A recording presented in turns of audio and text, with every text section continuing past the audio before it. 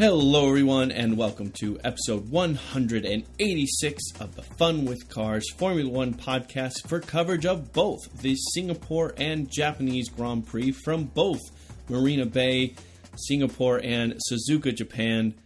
I am back and I'm Robin Warner. And I am Jim Lau, and I appreciate you giving us a week off. We were both out of town in various places last weekend, and I was actually sick as well, so we're doing a much better show than we would have done last week. And now, after we talk about Japan, we will actually be caught up for the first time in several weeks now on the podcast. So sort of, yeah. It's good to be back in person. And Singapore now was quite a while ago. That was a week ago. And ancient history. Kind of, but it was sort of like this crazy one-off, right? Because we, along with like everyone else, basically had this. Oh, of course, Hamilton. They're going to be really strong, and that really wasn't what happened. It was the Mercedes apparently were just having a really hard time getting the heat in the tires and maintaining rear grip, and just weren't that fast around Singapore. Yeah, it was weird to see that all of a sudden it wasn't that Ferrari was close to Mercedes or that Williams or Red Bull had moved up. It was that Mercedes was a distant third to the reigning world-beating Ferrari and the very ever-strong Red Bulls. And that was not what anyone was expecting. Right. And all of a sudden, you have Nico and Lewis saying, we don't know what to do. Lewis is eking out ahead of Nico. But, yeah. And so it was just this weird anomaly where all of a sudden Ferrari has a comfortable win. I mean, it was classic, if you want to call it, Vettel having a pole time well clear of anyone else. I believe it was almost 0.6 of a second, which these days is more of a Lewis Hamilton thing. So, yeah, it was this bizarro world for a week.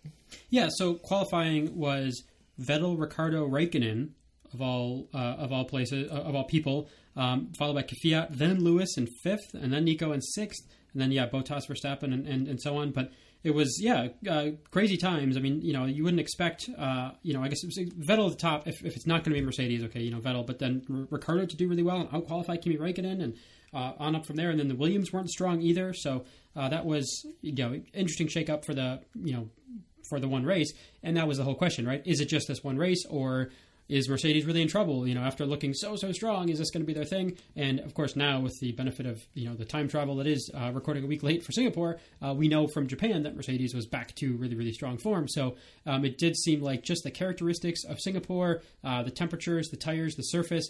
And we actually had an email I'll mention here from Paul Peard talking about Gremlins, something that the Sky TV commentary team was talking about. They said, he said, at the time it seemed nonsense, but as the race and the retirements increased, it became less silly. They talked about the possible effects of the metro system running under the tracks on the electronics of the cars.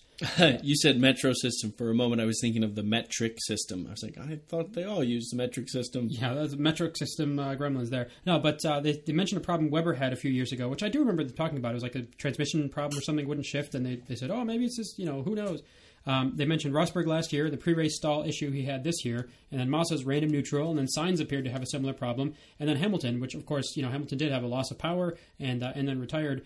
So he said, all odd ghost in the machine issues on the face of it. Who knows? Maybe just some of the TV crews put together to fill some dead air, but it did make me wonder. So thanks for the email, Paul. And it's one of those things you never know when you've got as complicated a system as a modern Formula One car is, and normally things are working, and then something is not working.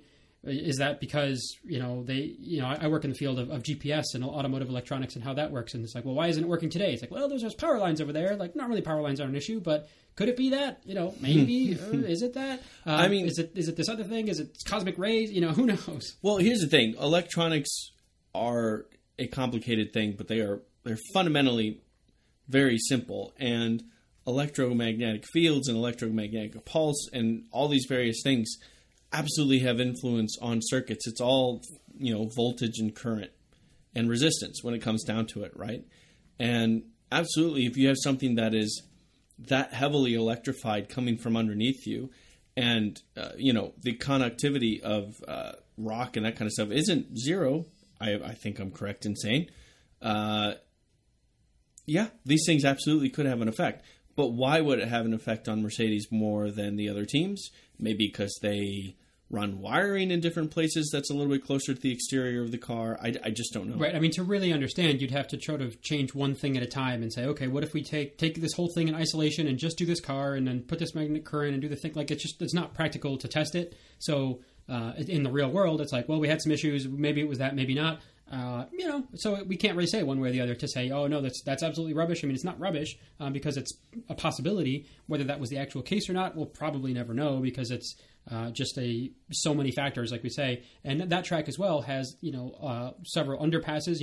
It's going under other bridges. And, of course, there's overhead lights that are all around. There's lots of current being put through those lights and all kinds of stuff. So there's several other variables. So it's not just maybe the metro system. But, it was interesting to see, Mercedes on the back foot, and then specifically Hamilton with the retirement for the ending a ridiculous reliability streak that he had going, and point scoring streak and everything else, and how long it had been since Mercedes had been on the podium. There were all these statistics that kind of came to an end with the Singapore Grand Prix. Well, and it's ultimately arbitrary and meaningless, but a big important milestone was about to happen where Lewis Hamilton and Mercedes were both going to match major milestones.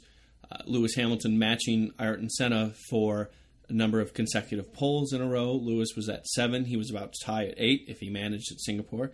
And Mercedes-Benz, and I believe it was front row starts for Mercedes-Benz, they were at 24. 25 would have tied them up with Williams in their 92-93 era. Both those things were cut off just like that. Right. In this one Grand Prix, which it's just one of those weird little anomalies. It's not some major epic, there is a Formula One god, but it is a kind of right when it was about to happen. Remember, they it gets swept under the rug. Yeah, and it wasn't even that Ferrari made some huge step forward. It was just that, like, the Mercedes just weren't doing well. And then, of course, by not winning, Lewis Hamilton, as has been talked about much in the last few days, did not match Ayrton Senna's win ratio or, win count in exactly the same number of starts. This has been talked about so much. Which would have been the ratio, yeah. Right. You were right. Which would have been exactly, which would have matched the ratio as well. But there's a couple things you and I have been talking about yes. that are a little bit silly in that, first of all, Sebastian Vettel sort of quietly, he of course had the dominance at Red Bull, but then the last few wins he's gotten for Ferrari this season is, of course, ahead of the Ayrton Senna's win count. And there was all this talk about, when Hamilton was potentially going to tie it, and then, or even, getting close to it. And Vettel quietly passed it and was like, oh, right, but yeah. Vettel's doing this thing. Vettel's currently alone as third on the all-time win list. Right. He surpassed Ayrton at Singapore. And with fewer starts. So it's even, exactly. So which, makes even more of a difference, I think, looking at the absolute number, kind of like looking at the number of points someone has scored without taking into effect how many points were given for a win and for second place and so on, where it's almost an arbitrary number because of how different things can be. So, well, and also like we talked about just who got their start where, Sebastian Vettel's very first start was in a BMW Sauber where he scored 8th, and he was with Toro Rosso. Was that 1 year? I think it was just 1 year. Yeah, I think so. And he even got a win there, and then was with Red Bull that quickly became dominant. Lewis Hamilton started right off in the McLaren, which was a front-running team at the time. He was almost rookie world champion. And he won, I think it was his 5th race in, because he won in Spain or Canada. He won in Canada in 2007. So all these things going on. Ayrton Senna, he was with, I think it was Lotus when he first started. It was the late 80s, and it shows how much I know my history. But it was a couple seasons before he got in a winning car, the McLaren. So these win ratios, even that gets a little bit diluted in, well, how competitive of a car were these guys in and win? Right. And then, of course, Michael Schumacher at the very top of the list has had a very long career. So the other part of it was like, okay, Ayrton Senna had a really good ratio in terms of wins and starts. But looking back on the list, Jackie Stewart and Jim Clark both had higher, win to start ratios with, over a third of the races they entered, they won. Right. In those cases. And I believe it was Jim Clark with the highest. He had 25 wins in 72 race starts. Right. Which was a ratio of almost 35%. Right.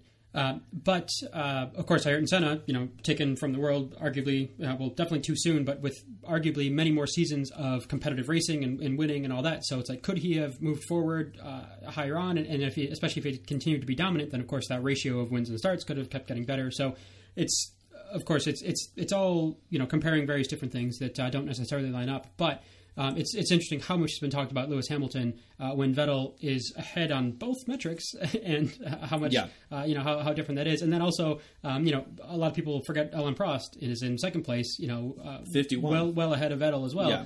And it's sort of just quietly like, everyone knows Schumacher. He dominates the records and the statistics of so many ways, obviously 7-time champion and all that. But Alain Prost is also just sort of hanging out there. Yeah, but is Schumacher really such a big deal? I mean, he was really old when he got all his records. I mean, Vettel's doing it at a younger time. You're talking about records and all these kind of things. It really reminds me of Pastor Maldonado and the record he's going for, which brings me to Jamie Bell and his remark. He said, "Hi, guys. As a long-term fan of your podcast," thank you for that, "I thought I'd mention this.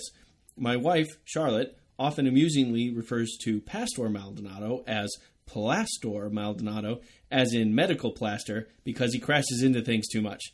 I just thought it amusing. I haven't heard it elsewhere and thought might be some light humor spelled with an O-U, by the way, material for your podcast, if you started calling him that. Thanks, and keep up the good work. Your fan, Jamie." Well, Jamie, thank you, first of all, very much for the email. Second of all, for the compliments.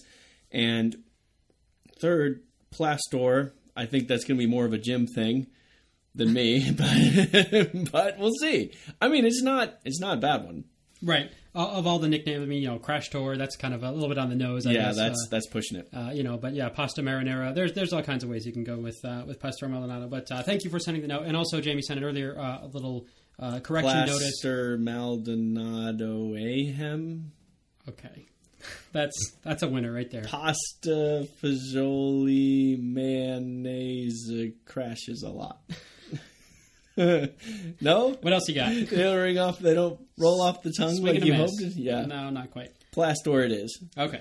So, anything else from Singapore? Oh, the dude on the track. That was weird. So I guess you didn't have a chance to watch the entire race through because with all the travel and whatnot. I actually was watching it on the NBC Sports Live Extra app because I was traveling for work over last weekend, but did have my phone with me and occasional access to the internet. So that was actually pretty cool because there's multiple camera angles and stuff you can do in the app, which I don't normally play with because normally you and I, we watch it together. Right, in my living room, we've got TiVo, and that way we can zip through the commercials. And that's the one thing about the app that, watching it there, you can't nearly as easily anyway fast forward through commercials. So, but I used that for the first time in quite a while and found that you can do onboard angles, you can do pit lane, just see, footage from the pit lane, and a driver tracker, the little map with all the icons on it for going around. So really, I think if you're going to do the app, what you really need to have is like 5 iPads all lined up. So you can have one showing each thing. 5 pads. Yes. So that way you can plaster 5 pads. That's not, no, you're... Maldonnaise. You keep using that word. It does not mean what you think it means. So that way you could have your inboard... Padinato. Okay. Your onboards, your pit lane views and all that stuff. But one thing I did see while I was watching the race through the app stuff was this dude that got on track at Singapore. And it was kind of the weirdest thing because we've seen a few people getting on track before, a few incidents. Famously, at Silverstone, there was some dude with like a poster. It was proclaiming, I don't know if it was a religious thing or what it was. Some was protesting something and trying to, make a point about whatever it was. And he had some crazy outfit on. And we've seen some other people that really seem to kind of like, oh yeah, I've broken through the thing and I'm going to make a run for it and I'm going to, prove some point or just whatever.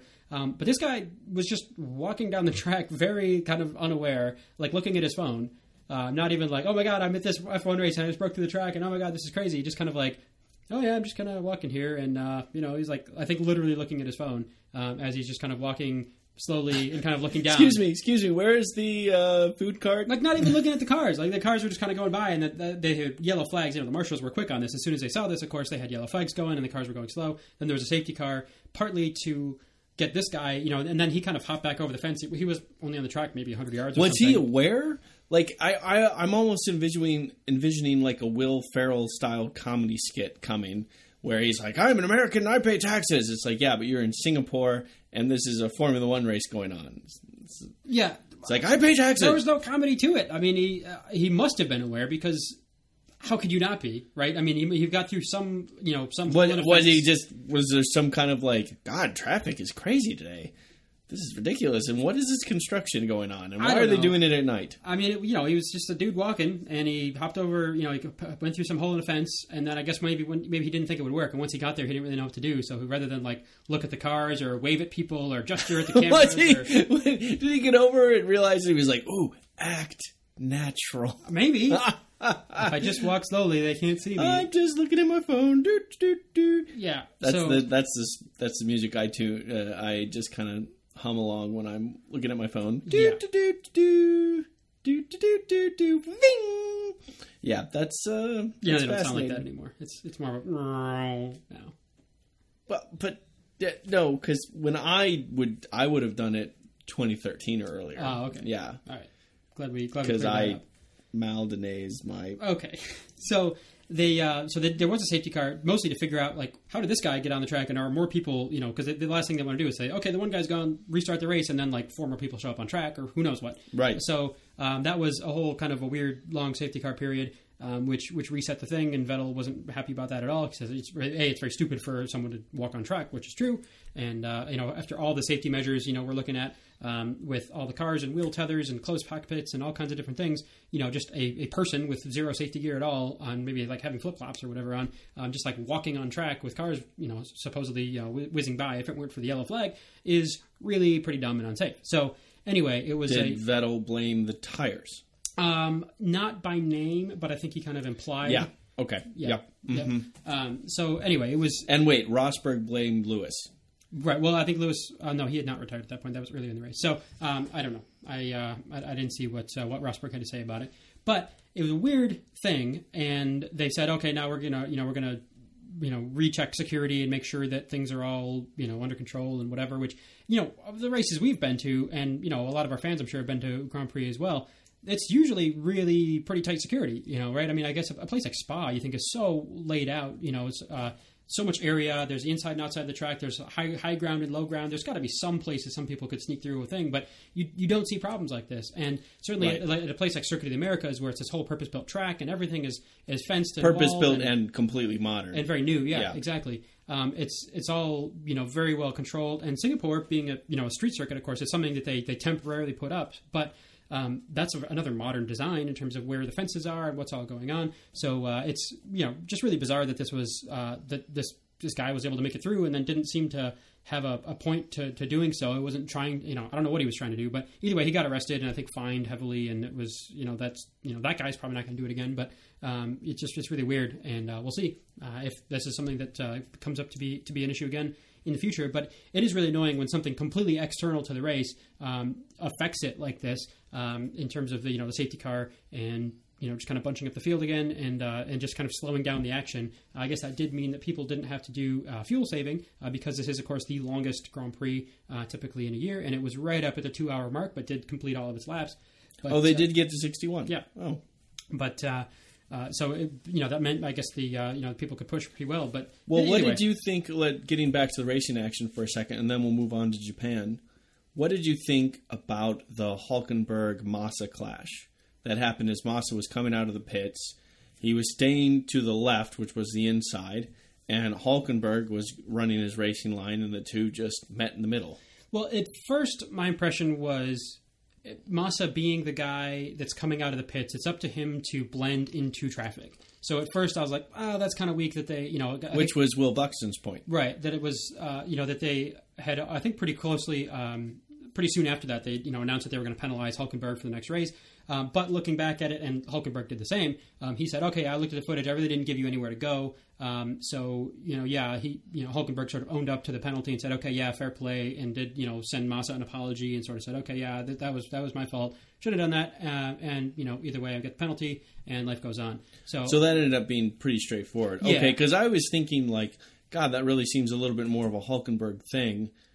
But just in the span of the race coverage, it seemed like there was debate about that, and I was just curious. It sounds like that kind of mellowed out, and everyone just got reasonable and rational about it. yeah, I think so. So not too much drama for that particular run-in. And it's interesting because despite that, and of course I'm looking and including Japanese finishing results as well. Force India is solidly 5th in the Constructors' Championship and still performing well.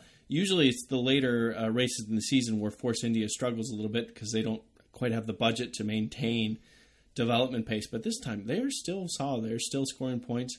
Both Perez and Hulkenberg are doing well. And, I don't know if we've been able to announce this yet, but Hulkenberg signed a 2-year extension to his contract with Force India. And Perez was just re-upped as well. And Perez, yeah. Sweet. Didn't know that. Yeah. So announced, just, a couple days ago. 1 year or 2? Probably know. 1 for him, I would think. I don't remember. It doesn't matter. Anyway, that is showing more stability in the team. Force India is a team that I really want to see do well. They, of course, have their origination comes from Jordan, and they've gone through many, many iterations to become what they are. But they really are a solid player, and I'd love to see them move up one rung further. And it's nice to see them doing well this late in the season. Yeah, and it's, at what point do we consider Hulkenberg and Checo Perez as top drivers? They're both kind of right on the cusp of it. And, Hulkenberg's been talked about as a top driver, should have gone to Ferrari or could have gone to wherever, like if he seems like the kind of guy that you could put into one of the top cars and could really, hold on to his own there, if not really, excel and do really well. But I think even Checo Perez, you can say some of the same things about as well. He was in the McLaren, and that season obviously was tumultuous. But we've seen some really good runs out of Checo, and he's done well. So it's like everybody's maybe, it's the best of the rest, maybe the team and the drivers. They're all like right on the cusp of being a really top team and being top drivers. But they're they're really not fighting for wins or of course a championship, but just, holding on really well to what they're doing and sort of they're ready to pounce if something else weird happens. So, it's, again, I hope to see them do well. I mean, I'm in terms of, little guys to root for, especially with Alexander Rossi in the car. I have to say I'm a big Manor fan these days, just to see those guys go, and especially see our boy Alexander Rossi do well, which we'll talk about him a little bit more in a bit. But yeah, I mean, Force India seems like it's funny. The Indian connection seems less now. Obviously, that's the name of the team, but we're sort of it's almost a Mexican team with Checo in the team and the money behind it and the big sponsorship from Carlos Slim Dummett and all that. Yeah, and Hulkenberg's way Mexican. Well, yeah. But they launched the car in Mexico, and the Mexican Grand Prix is a big thing, and it's like they have this big Mexican time. Totally legitimate. It's just funny to me. Yeah. It's ultimately Hulkenberg is very German, and the team is in Silverstone, England, but they have a stronger connection to Mexico than any other team, certainly. Right.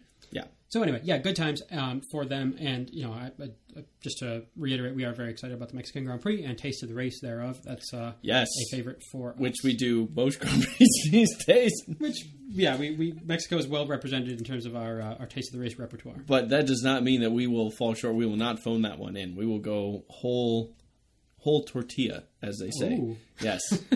As they say, whole enchilada. The entire enchilada.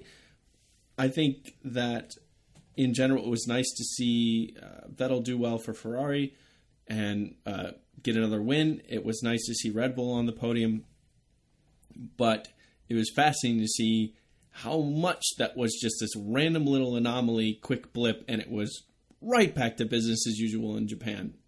Not any kind of hysteresis or any kind of anything left over. It was... Oh, they're still working to try to figure out that tire thing. Right. No, it's like Mercedes is up at the top. They have one thing. They're right back up at the top, just as before. Singapore never happened. Right. And, of course, we had Rosberg's failure in Italy and then Hamilton's failure in Singapore, and no reliability problems at all for Mercedes in here in Japan. So I say here, this week in Japan. So, yeah, even the reliability stuff seems like just... Maybe that was the electronics in the metro system underneath the track, and who the heck knows at this point.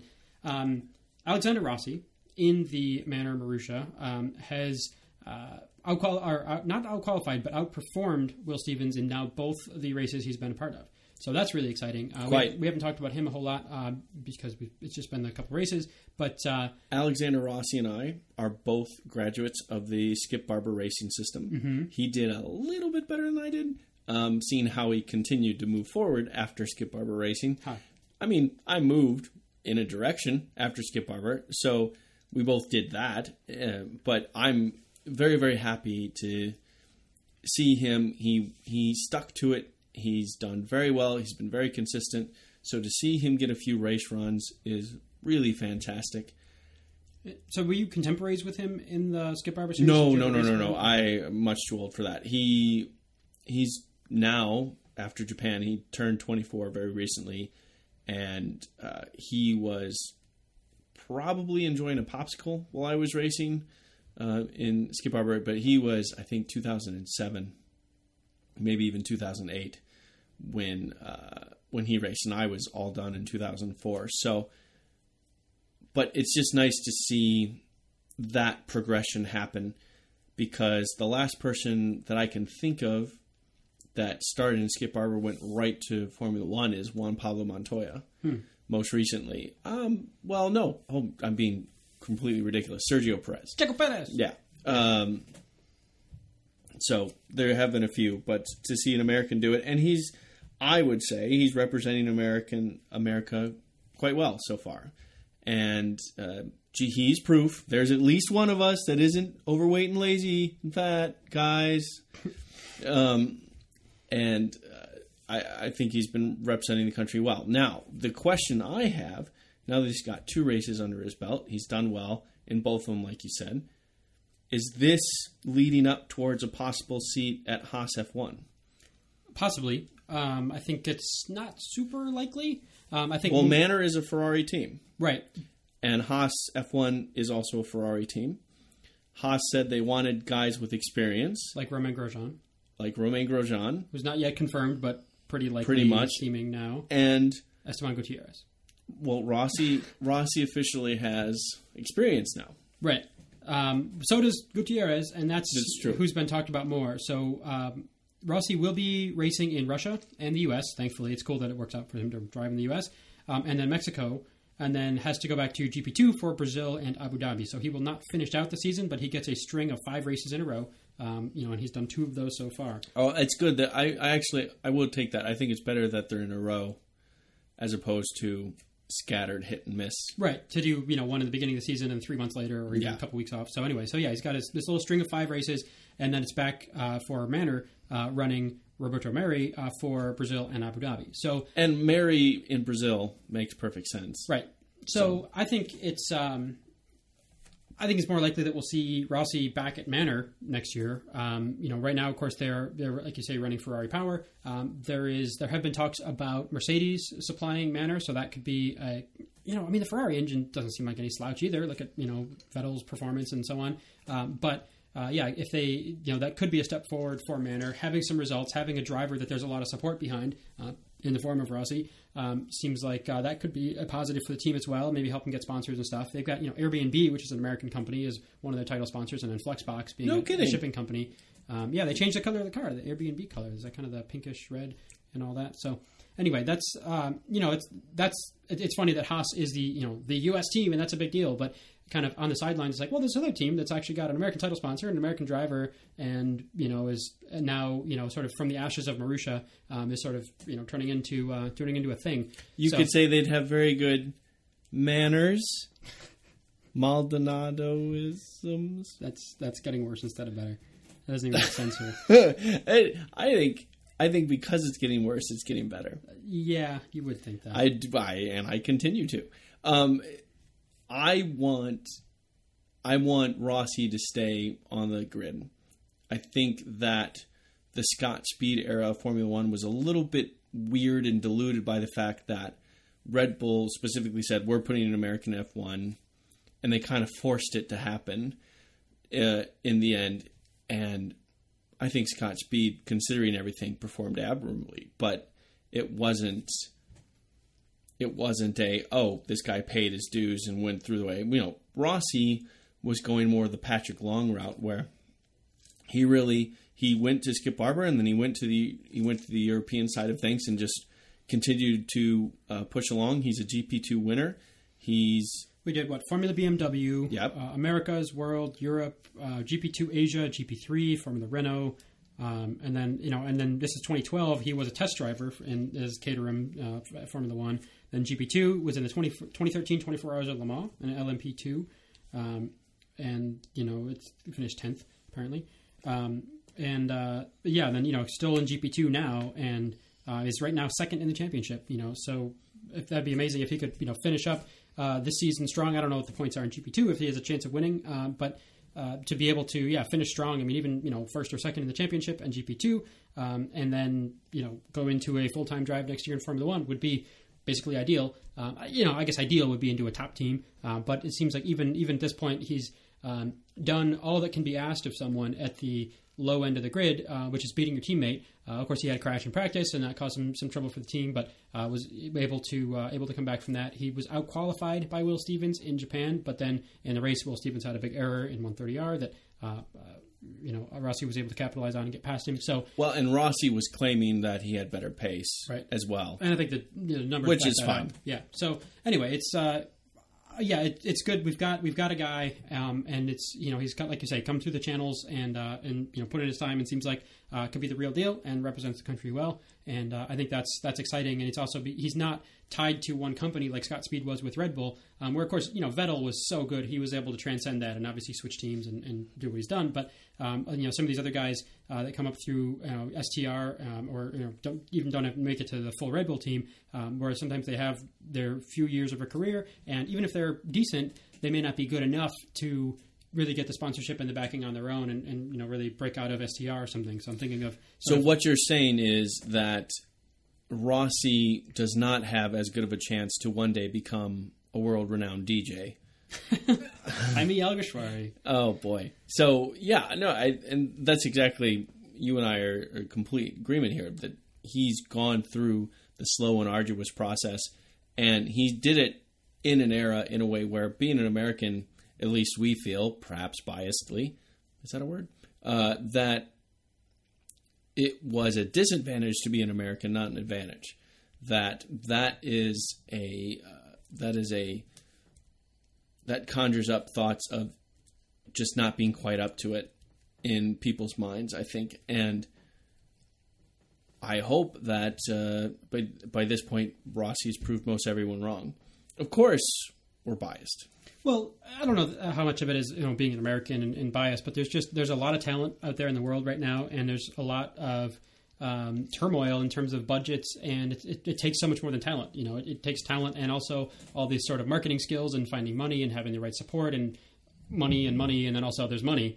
It's really what it seems like in this era of Formula One right now with the way the teams are and the FOM and the fees and the tracks and the whole thing. So. It's not just, there's a lot of drivers that are really good, because there are a lot of drivers that are really good. But, fewer teams than there have been in the past. And, of course, with this whole maybe Red Bull will quit thing, there could be even fewer teams, and that would be a whole thing. But actually, that's what's ironic. If Red Bull does indeed pull out, all that would ultimately mean is that we had 20 teams and we will still have 20 teams. I'm sorry, 20 drivers. Right. Because Haas, at the moment, Haas will mean 21 and 22.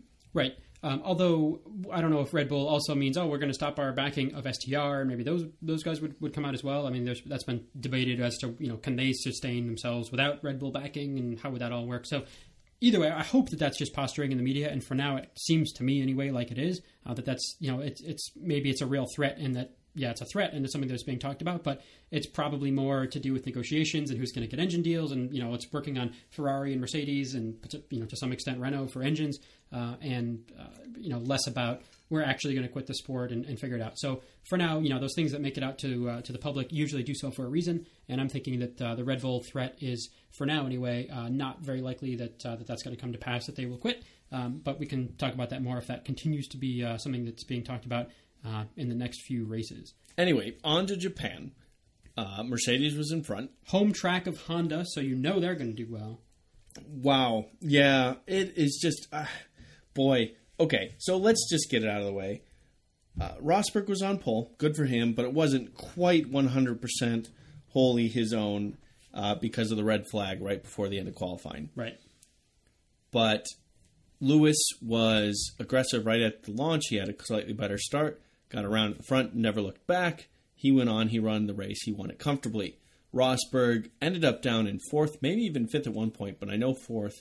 He got his way back up to second, so it was Mercedes 1-2, Ferrari 3-4, Vettel on the podium, Raikkonen right behind, eating some ice cream and drinking a Coke, Bottas behind that, and on. But none of that really matters. Honda.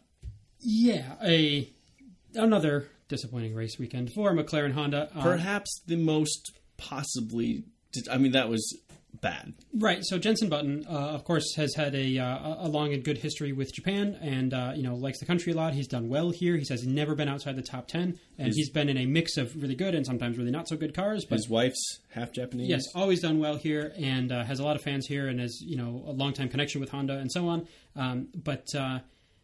So he, Button was a lot more diplomatic about the problems, and was in the sense that he was at all. Yeah, they said they had a communication error in qualifying that prevented them from going on. They said, "Oh yeah, I went to this setting and it's supposed to be that setting, and something was weird." And that's sort of that's not Honda's fault. That's just between the driver and the team and the mechanics setting up the car and whatever with the electronics. But the big thing, and so that prevented Button from potentially qualifying better. But the big thing in the race, of course, was Alonso's comment on the radio about it feels like he had a GP2 engine, and that was rebroadcast out to the world feed, which then, of course, in Honda's backyard there, at their, they own the track. It's a Honda test track and the whole thing. For a driver to be saying bad things about Honda is not so excellent. Alonso later came back and sort of said, "Oh, well, there's a little bit more context to that," and he sort of didn't mean that to be a broadcast message. He was sort of like, "Oh, well, I was just on the radio to my team. Like, I should be able to kind of shoot the crap with my team and not have to worry about that going out to the world." But it's like, well, that's not how it works. Right, and you can't unsay it. It's been said. Right. So that was, he just says, he felt embarrassed. I mean, both drivers said this. They felt embarrassed by racing. It was like they were in another category. Like the amount of speed that the other drivers were able to have relative to them. There's all they could do is sort of stay out of the way, and they sort of figure, yeah, I'm going to get past one side or the other. I just need to pick a side and deal with it. And that is very frustrating. There were also a lot of rumors about, Alonso could leave the team before the end of the year even, or before the end of his contract and all these kind of things. And he says, "Oh, no, I'm not going to leave early." But who knows how these things pan out, with the way contracts are in Formula One. But definitely the growing thinking around Button has been that, okay, this is probably going to be the end of his career, the end of this year. That was, of course, something we were talking about last year when it was, is it going to be Magnussen? We know Alonso is going to be there next year. Is it going to be Magnussen or Button, or how's that all going to shake out? And then it was almost a little bit surprising that Button got the job for 2015. Yeah. And now that question is coming back to say, hey, it's coming back from a different context. Like, more and more McLaren saying, no, I think we want Button. And McButton's like, I don't know. Yeah, exactly. It's like, okay. So the script's been flipped. It's like, do you want to be a Formula One driver at all costs? The cost being a Formula One driver in a really slow Formula One car, or, as has been talked about, go over to WEC, and there's plenty of opportunities there, and some cool fast cars and some cool circuits and all that, and a little bit more relaxed lifestyle. He's also been talked about. He could be on the revamped Top Gear, and he could be a host there, and that could be fun. And that would be different. There's a couple of different ways it could go. So it's not just like, all I want in the world is to be a Formula One driver, and that's being denied from me. But now he's kind of like, okay, I'm still a Formula One driver, but this car's not great. But now all these other things he could be doing, you're like, yeah, that could be a decent life, and that's a lot better than fighting, super, super hard for 14th place or whatever in the Formula One grid. And if I'm doing my math correctly, this is his 16th season that he's in the middle of. He has kind of been doing Formula One. This isn't something like, boy, I just need my chance. It's like, well, nope, you've had it. You've won. Right. You're a world champion. And yeah, sometimes sometimes things fall your way, like his time with Braun GP, with the way the rules were and the diffusers and the whole thing, and it just really came together. And obviously, made his way to a world championship that year. And sometimes things are not. And right now, this is definitely a low point for the car performance. And it's not his fault or the team's fault. It's just kind of the way these things shake out sometimes. But so I think I would be more surprised to see Button, sign up again for next year, to continue the relationship. I think at this point, it makes sense that he would leave at the end of this year and then, be announced to be a driver for, Audi or Porsche or Toyota or something, one of the top teams there. The hardest thing I have with it is, I'm a big Jenson Button fan, of course, and I just really want to see him leave on his own terms. And he's not leaving because his performance has fallen off, at least not that we can tell. He's leaving because the car's performance has fallen off so badly. And, God, that really seems he's a good guy. Not just a good driver and everything else. He's a good guy. He's got character. He's got personality. And he seems like a genuinely nice person. I don't want to see bad things happen in nice people. Is that wrong? No. But, I mean, it is kind of his own terms because it's not, if he's not getting fired or he's not, just like, oh, well, we've got all these new young drivers and we're taking them instead of you. Like, we're just not re-upping. It's, it is his own terms. It's too bad that that's why he wants to leave is because the car is really slow. But that is at least his own terms. It's not leaving on a high note. But. How does that work exactly? Because I feel like McLaren has the option to extend the contract. So would he be then breaking the contract and would there be terms there that he'd have to work? I mean, I'm sure there's ways to negotiate out of those things, but I don't think it's actually fascinating. McLaren tidbit. Is in the like you said, there's a lot of talent out there. They've got Kevin Magnussen on their payroll as sort of ready to go in Formula One and was in Formula One already. They've got Stoffel He's Van Dorn. the Lego Technica driver. And Stoffel Van Dorn also, ready to go in the wings there. So if even I thought Stoffel was a factory Mercedes guy. No, I'm thinking of somebody else. Verline. That's Verline. Okay. Right. So even if both Alonso and Button were to leave the team, they've got two very solid candidates to move up into race drives, and so that could definitely be. McLaren isn't like, oh my gosh, what are we going to do? They're sort of thinking like, oh, we've got plenty of options here, and they're not as high a caliber a driver, but it's fine for a younger guy, newer in his career, to be able to put in some time and at least still show what he can do in terms of racing and racing the teammate and on and on and on. McLaren has plenty of talent to fill the seats there, so they're not. I don't think they would have a problem with especially if it's a reasonable terms to part ways with Jenson Button. Alonso, I think, is being new with the team is. That would be a bigger thing if he were to leave, and but Alonso's making so much money. I mean, he's able to say what he wants here, and maybe he would get in trouble at some level, but he's a very well regarded driver, and he's making all kinds of money there right now. So he's saying anyway that he's not going to break the contract. He's not going to leave, but he's also making it very clear that he's not happy with the power unit as it is right now in the car. I mean, at this point, how can you be? I've been defending Honda all year, but clearly, it's not like Honda's satisfied and they're like, what's the problem? It's that despite all the efforts they're trying, they're just not right. They're just not there. And as I've said before, I'm also quite suspicious that maybe McLaren is not just bending just a little bit to give a little bit more cooling to the Honda. I'm very curious.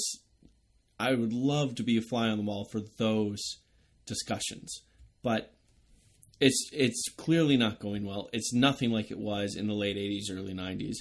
And does it have the potential to be that eventually? Maybe, but boy, it's hard to see from here. Yeah, and Alonso did sort of finish up his interview about this stuff with looking to next year, and they're saying, yeah, well, we know what the issues are, and we're working on it, and really hoping that this partnership can really take some massive steps forward, and start to have really good results. And there's no reason to think that Honda is not able to make a really good engine. It really seems like they should be able to, and McLaren should be able to make a really good car. And it's just it's still teething and growing pains and limited testing and all that. So maybe they start the 2016 season as more of a mid-pack and then sort of move up from there. That's all possible. It's much more likely than somebody like Manor or Marussia finding all kinds of speed out of nowhere. There's certain sort of organizational things and budget and sponsors and tie-ins and all that. But it's like Alonso's got plenty of driver talent, as we know, and there's lots of resources being thrown at the car, and it just sort of seems like a limited amount of testing and limited amount of what they're trying hasn't been working and all that. But if that's true, that over this coming winter and the testing and dyno runs and maybe they have some serious meetings about cooling and about priorities and all these kind of things and really get to the bottom of it, it is still possible, if not likely, but possible that the McLaren Honda partnership can really start to come good. So. I think you and I are both hopeful that happens. I mean, it's not fun for anybody to see the McLaren Hondas at the back of the field. Definitely hopeful, yeah. Also, it's possible that another team will use Honda Power. That'll give them some more data, a lot more mileage, more stuff in testing. That could be positive for the whole thing as well. Right. I don't know if anyone's right now really lining up to sign up for a Honda engine for next year, but maybe if they can, show them some dyno numbers behind closed doors and say, actually, guys, our next year's engine's looking really good, and maybe fix this thing and blah, blah, blah. Like, who knows? Because remember at the time, Lewis Hamilton jumping ship from McLaren to go to Mercedes was like, really, dude? McLaren's really good, and Mercedes is not so good. And then we all know how that's gone. So there's definitely things that, other people, that are really working on these things and know kind of what's happening, what's changing from one year to the next. There's plenty that's still changing and up in the air, and in 2017 is an even bigger shakeup potentially. So, it's easy to look at this for this one season has really been disappointing, but it's really possible that things could start to go well for that team. Yeah, I completely agree, and it's nice to see that. I like seeing Williams up close.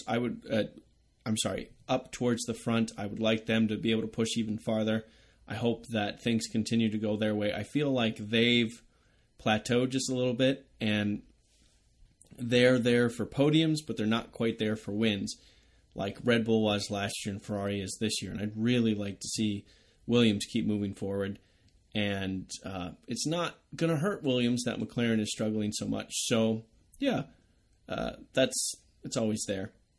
And I think that we should predict things.